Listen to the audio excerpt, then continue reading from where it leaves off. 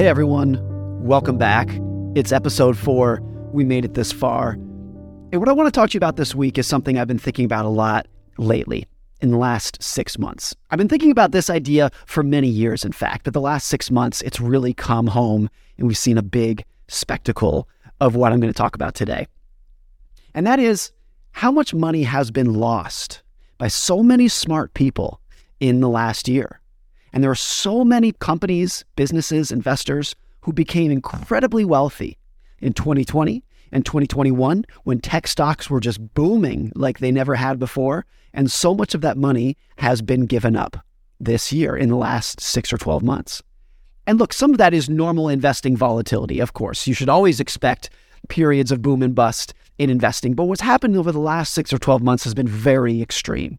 And there are plenty of people and plenty of businesses that will not survive financially what they have experienced. I heard someone 2 years ago talk about tech investors who are becoming temporarily rich. And someone else chimed in and said, they're not temporarily rich, they are pre-bankrupt. And I laughed at that phrase, pre-bankruptcy.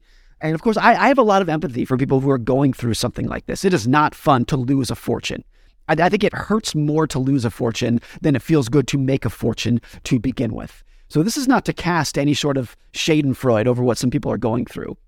But I've always been fascinated in the topic of getting rich versus staying rich, which are two completely different skills. The skills that you need to get rich are very different from the skills that you need to stay rich. Warren Buffett, and this was over 25 years ago that he talked about this, was giving a talk to a group of students. And he was commenting on a group of very smart, very wealthy investors who were using a lot of leverage, a lot of debt to juice the returns, and they went bankrupt. This is the long-term capital management group, if you're familiar with it. And here's what he had to say about these investors. So I'm not interested in that kind of a game, and yet people do it financially and without thinking about it very much. There was a great book, it wasn't a great book, it was a great title. It was a lousy book written once with a great title by Walter Gutman. The title was You Only Have to Get Rich Once. Now, that seems pretty fundamental, doesn't it? Yeah, it does. Get rich once. That's all you need to do is get rich once. But I think the different skills of getting rich versus staying rich are pretty rare. And they're counterintuitive. And they often fight against each other. They're conflicting skills. I once heard this story about Bill Gates that I thought was incredibly enlightening and really explained why he was so successful. If you go back to the 1970s when Bill Gates started Microsoft, nobody in the world, maybe in the history of modern business, was taking as big of a risk as Bill Gates was. Here was this skinny kid in his 20s who dropped out of college who says, there needs to be a computer on every desk in the world. Crazy, audacious, bold risk that he was taking. At the same time, though, Bill Gates had this incredibly conservative mindset of he always wanted to have enough cash in the bank at Microsoft to be able to make payroll for 1 year with no revenue, which is the most conservative way that you could possibly run a business. So here you have this barbell personality, very risk-taking on one end, very conservative on the other. And this is why I think Bill Gates and people like him are not only very good at getting rich, but they're equally good at staying rich for decades to come. There are a million ways to get rich, and there are plenty of ideas on how to do so, but there is only one way to stay rich. It is some combination of frugality and paranoia. And that's a topic that we do not discuss enough. Let me tell you the story of two investors, neither of whom knew each other. They never met each other, but their paths crossed in what I think is such an interesting way almost a century ago. Jesse Livermore was the greatest stock market trader of his day. He was born in 1877, and he became a professional trader before most people even knew that you could do such a thing. And he was incredibly good at it. By age 30, he was worth the inflation-adjusted equivalent of $100 million. And by 1929, Jesse Livermore was already one of the most well-known investors in the world. And that year, of course, is when everything fell to pieces. More than a third of the stock market's value was wiped out in October of 1929. This was, of course, the great crash that ushered in the Great Depression. Jesse Livermore's wife feared the worst when her husband came home on October 29th, 1929. There were reports of Wall Street speculators who were committing suicide. And Jesse Livermore's wife and her children greeted Jesse at the door in tears. And his mother-in-law was so distraught that she hid in another room screaming, assuming that they were all broke after the stock market crash. But Jesse Livermore, according to his biographer, stood confused for a few moments before he realized what was happening. And then he broke the news to his family that in a stroke of genius and maybe a little bit of luck, he had been short the stock market in October of 1929. He was betting that stocks would decline. His wife Dorothy asked, she said, "You mean we are not ruined?" And Jesse said, "No, darling, I have just had my best trading day ever. We are fabulously rich and we can do whatever we like now." Dorothy, the wife, ran back to her mother who was crying and told her to be quiet. Jesse Livermore had in one day made the inflation-adjusted equivalent of $3 billion in one day. So during the worst month in the history of the stock market, he became the richest man in the world. Now, here's the other part of the story. As Jesse Livermore's family celebrated their unfathomable success, there's another man in New York who was wandering around the streets in desperation. Abraham Germansky was a multimillionaire real estate developer who made a fortune during the roaring 1920s. As the economy boomed, he did what virtually everyone else did in the 1920s, which is he bet heavily on the surging stock market. Now, on October 26, 1929, the New York Times published an article that in 2 paragraphs portrays the tragic ending of Abraham Germansky. Let me read you that article now. It says, quote, "Mrs. Abraham Germansky of Mount Vernon is asking for help to find her husband, missing since Thursday morning. Germansky, who is 50 years old and an East Side real estate operator, was said to have invested heavily in stocks. Mrs. Germansky said that a friend saw her husband late Thursday on Wall Street near the stock exchange. According to her informant, her husband was tearing a strip of ticker tape into bits and scattering it on the sidewalk as he walked towards Broadway." That is such an incredible description of what is happening here. You can picture this depressed guy tearing up a ticker tape, leaving the stock exchange. And as far as I can tell, piecing this together, that was the end of Abraham Germansky. So here we have a contrast. The October 1929 crash made Jesse Livermore one of the richest men in the world. But it ruined Abraham Germansky, perhaps taking his own life, as many others did that day. But if you fast forward 4 years, these two men's story converge. After his 1929 blowout success, Jesse Livermore, who was overflowing with confidence, made even larger and larger bets on the stock market. He wound up far over his head in ever-increasing amounts of debt, and he eventually lost everything in the stock market. Broke and ashamed, he disappeared for 2 days in 1933. His wife set out to find him as well. There's another article in the New York Times in 1933. It says, quote, "Jesse Livermore, the stock market operator of 1100 Park Avenue, is missing and has not been seen since 3 p.m. yesterday." Now, he eventually returned, but his path was set. Jesse Livermore eventually took his own life.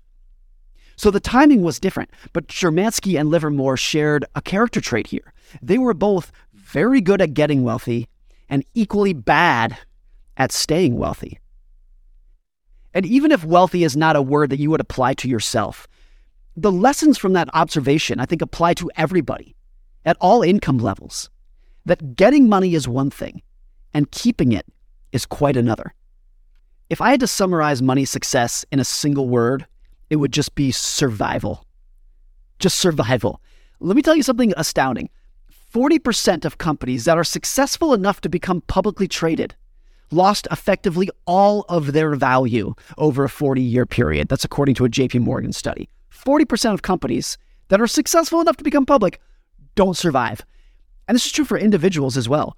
The Forbes 400 list of the richest Americans has, on average, 20% turnover per decade for causes that don't have anything to do with death or transferring money to another person. 20% of people who are rich enough to become the billionaires on the Forbes list lose enough money to be kicked off of it every decade. So look, Capitalism is hard, of course. In some ways, of course, this is how it's supposed to be. But part of the reason this happens is because getting money and keeping money are two different skills. Getting money requires taking risks and being optimistic and putting yourself out there. But keeping money requires the exact opposite of that risk-taking. It requires humility and a fear that what you've made can be taken away from you just as fast. It requires frugality and an acceptance that at least some of what has made you wealthy to begin with is attributable to luck. So past success cannot be relied on to repeat indefinitely. Michael Moritz, the billionaire head of Sequoia Capital, which is the most successful venture capital firm in history, he was once asked by Charlie Rose why Sequoia was so successful, just what their secret was. And Moritz mentioned something I think was so interesting. He said, quote, "I think we've always been afraid of going out of business." Charlie Rose said, "Really? It's fear, only the paranoid survive?" And Moritz said, quote, "There's a lot of truth to that. We assume that tomorrow won't be like yesterday. We can't afford to rest on our laurels. We can't be complacent. We can't assume that yesterday's success translates into tomorrow's good fortune." So here again, it's survival, not intelligence, not insight, not brains. Which, look, if there's any investor in the world who can justify saying that the secret to their success is that they're very smart, it's somebody like Mike Moritz. But he doesn't. He says it's survival and paranoia. Just the ability to stick around for a long time without getting wiped out or being forced to give up. That is what makes the biggest difference. And I think that should be the cornerstone of everybody's financial strategy, whether it's investing or your career or a business that you own. There are two reasons why a survival mentality is so key with money. The first is obvious. It's that there are very few gains that are so big that they are worth taking a risk that could wipe you out, no matter how small those odds. The other is just the counterintuitive math of compounding. Compound interest only works if you can give an asset years and years and years to grow. I think in many ways it's like planting an oak tree where 1 year of growth never really shows that much progress. 10 years of growth, it's like, oh, you can start seeing a little bit of difference. But 50 years of growth, then you see something absolutely extraordinary. The longer you stick around, the crazier the numbers get. But getting and keeping that extraordinary growth requires surviving just all the unpredictable ups and downs that everyone inevitably experiences over time. So we could spend years trying to figure out how somebody like Warren Buffett achieved his investing returns, like how he found the best companies and the cheapest stocks and the best CEOs. That's really hard to do. It's not impossible, but that's a difficult and complicated topic. I think less hard, but equally important, is just pointing out what he did not do over the last 80 years. He didn't get carried away with debt. He didn't panic and sell during the 15 recessions that he's lived through. He didn't sully his business reputation. He didn't attach himself to one strategy or one worldview or one passing trend. He didn't rely on other people's money. He didn't burn himself out and quit or retire. He survived. Survival gave him financial longevity, and longevity allowed him to start investing at age 10 and continue full speed today when he's age 92. That is what has made him so successful. That single point, the endurance and the amount of time that he's been investing for, is the single most important point that describes and explains Warren Buffett's success. And to show you how powerful this can be, a very pointed example of what I mean, let me tell you the story about a guy named Rick Guerin. Everyone, of course, has heard of the investing duo of Warren Buffett and Charlie Munger. But 40 years ago, there was actually a third member of that group. It was a guy named Rick Guerin. And so Warren and Charlie and Rick used to make investments together, and they interviewed business managers together. They were like this investing trio that all were doing things all together. And then Rick kind of disappeared, at least relative to what Buffett and Munger became eventually. Many years ago, there's a hedge fund manager named Mohnish Pabrai, and he was having dinner with Warren Buffett. And he asked Buffett, he said, "What happened to Rick Guerin?" And Warren told him this fascinating story. He said, look, Rick Guerin was just as smart as Warren or Charlie was. He was just as talented. He was just as good at investing. But Rick Guerin was kind of in a hurry. Back in the 1970s, he wanted to get rich fast. And so he used a lot of debt. He used a lot of leverage. And in 1973 and 1974, the stock market crashed. And Mohnish Pabrai writes, The stock market went down almost 70% in those 2 years, so Rick got margin called. He sold all of his Berkshire stock back to Warren. Warren actually said, I bought Rick's Berkshire stock at under $40 a share. Rick was forced to sell because he was levered. And so I think this is just so fascinating that someone who is just as smart as Warren and Charlie, but who was in a little bit of a hurry, gets wiped out. During that dinner with Monish Pabrai, Warren said, look, Warren and Charlie always knew that they would get rich. They were not in a hurry. Rick was just as smart, but he was in a hurry. Nassim Taleb put it this way. He said, having an edge and surviving are two different things. The first requires the second. You need to avoid ruin at all costs. The ability to apply this survival mindset in the real world comes down, I think, to appreciating three things. Number one, more than I want big investing returns, I want to be financially unbreakable. And the irony is that if I'm unbreakable, I actually think I will get the biggest investing returns because I'll be able to stick around long enough for compounding to actually work. Nobody, of course, wants to hold cash during a bull market. They want to own assets that go up and up a lot. You look and feel conservative holding cash during a bull market because you become acutely aware of how much return you are giving up by not owning the good stuff. So say your cash earns a 1% return in the bank and stocks are returning 10% per year. That 9% gap will gnaw at you every single day during the bull market. But if holding that cash prevents you from having to sell your stocks during a bear market, the actual return that you earned on your cash is not 1% per year. It could be many, many multiples of that, because preventing one desperate, ill-timed stock sale can do more for your lifetime returns than picking dozens of big-time winners. Compounding does not rely on earning big returns. Just average, merely good returns, sustained, uninterrupted for the longest period of time, especially during times of chaos and havoc, that's what actually produces the biggest wins during your life. Number two, planning is important, but the most important part of every plan is planning on the plan, not going according to plan. That is so difficult to say, I'm sorry. So of course, there's that saying, you plan and God laughs. And financial and investing planning are critical because they let you know whether your current actions are within the realm of reasonable. But few actual plans survive any kind of encounter with reality in the real world. If you are projecting your income and your savings rate and the market return over the next 20 years, think about all the big stuff that's happened in the last 20 years that no one could have actually foreseen. 9/11, a housing boom and bust that caused 10 million people to lose their houses, a financial crisis, a pandemic, all of these things that were so impossible to see coming.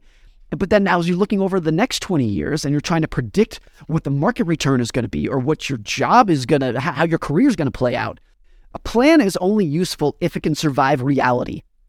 But a future that is filled with unknowns is everybody's reality. So a good plan does not pretend that that is not true. Instead, it embraces and it emphasizes room for error. The more you need specific elements of a plan to be true, the more fragile your financial life becomes. If there's enough room for error in your savings rate that you can say, hey, it would be great if the stock market returns 8% a year over the next 30 years. But if it only does 4% a year, I'll still be okay. The more that you can say something like that, the more valuable your plan actually becomes. Many financial bets fail, not because they were wrong, but because they were mostly right in a situation that required things to be exactly right. So room for error or margin of safety, whatever you want to call it, is one of the most underappreciated forces in finance. And it comes in all kinds of forms. A frugal budget, flexible thinking, a loose timeline, anything that lets you live happily with a wide range of outcomes is putting you in a better spot. And that is not to say that you are being conservative. Room for error does not mean you are conservative necessarily. Conservative is avoiding a certain level of risk. Margin of safety is raising the odds of success at a given level of risk by increasing your chances of survival. And its magic is that the higher your margin of safety, the smaller your edge needs to be to have a favorable outcome. Number three is having a barbell personality, being optimistic about the future, but paranoid about what will prevent you from getting to the future. That is so vital. Optimism is usually defined as a belief that things will go well, but that's a very incomplete definition. Sensible optimism, reasonable optimism as I call it, is a belief that the odds are in your favor, and over time, things balance out to a good outcome, even if what happens in between is filled with misery. And in fact, you know that it will be filled with misery. You could be optimistic that the long-term growth trajectory of the stock market or of your career is up and to the right. But you could be equally sure that the road between now and then is filled with landmines, and it always will be. Those two things are not mutually exclusive. The idea that something can gain over the long term while being a basket case in the short term is not intuitive. But there are so many things that work that way in life. Let me give you a little analogy here. By age 20, the average person has lost roughly half of the synaptic connections in their brain that they had at age 2, as the old, inefficient, and redundant neural connections are cleared out. But the average 20-year-old is much smarter than the average 2-year-old. So destruction in the face of progress is not only possible, but it's an efficient way to get rid of excess. But look, imagine if you were a parent and you could see inside your child's brain every day. Every morning you notice that there were fewer synaptic connections in your child's head than the day before. You would panic. You would say, this can't be right. There's loss and destruction. We need an intervention. We need to see a doctor here. But you don't. What you are just witnessing is the normal path of progress. And economies and markets and careers often follow a similar path. Growth amid loss. Look, over the last 170 years, I'm using an unreasonable time frame here just to make my point, but over the last 170 years, GDP per capita in the United States has increased 20-fold. A 20-fold increase in our standard of living. That is absolutely remarkable. It's one of the most amazing things that's happened in human history is the economic progress over the last 170 years. But think about what happened in the United States over the last 170 years. I have a list of terrible things that happened. I'm going to read a couple of them to you now. 1.3 million Americans died fighting 9 major wars. Roughly 99% of all companies that were ever created went out of business. 4 U.S. presidents were assassinated. There were 30 separate natural disasters that killed 400 Americans. There have been 34 recessions that lasted a cumulative 49 years. The stock market fell more than 10% from a recent high more than 107 times. Stocks lost a third of their value 13 times. And the words economic pessimism appeared in newspaper 29,000 times. Our standard of living increased 20-fold, but barely a day went by that lacked a tangible reason to be pessimistic. So a mindset that can be paranoid and optimistic at the same time is hard to maintain because seeing things as black and white takes way less effort than accepting nuance. But you always need short-term paranoia to keep you alive long enough to exploit long-term optimism. Jesse Livermore figured this out the hard way. He associated good times with the end of bad times. Getting wealthy made him feel like staying wealthy was inevitable, that his success made him invincible. But after losing nearly everything and going bankrupt, he reflected.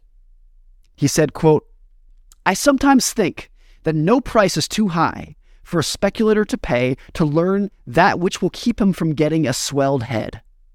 A great many financial smashes by brilliant men can be traced directly to the swelled head." He said, "It is an expensive disease everywhere and to everybody." That's all for this week. Thank you so much again for listening. This has been a lot of fun. Hope to see you next time. Thanks again.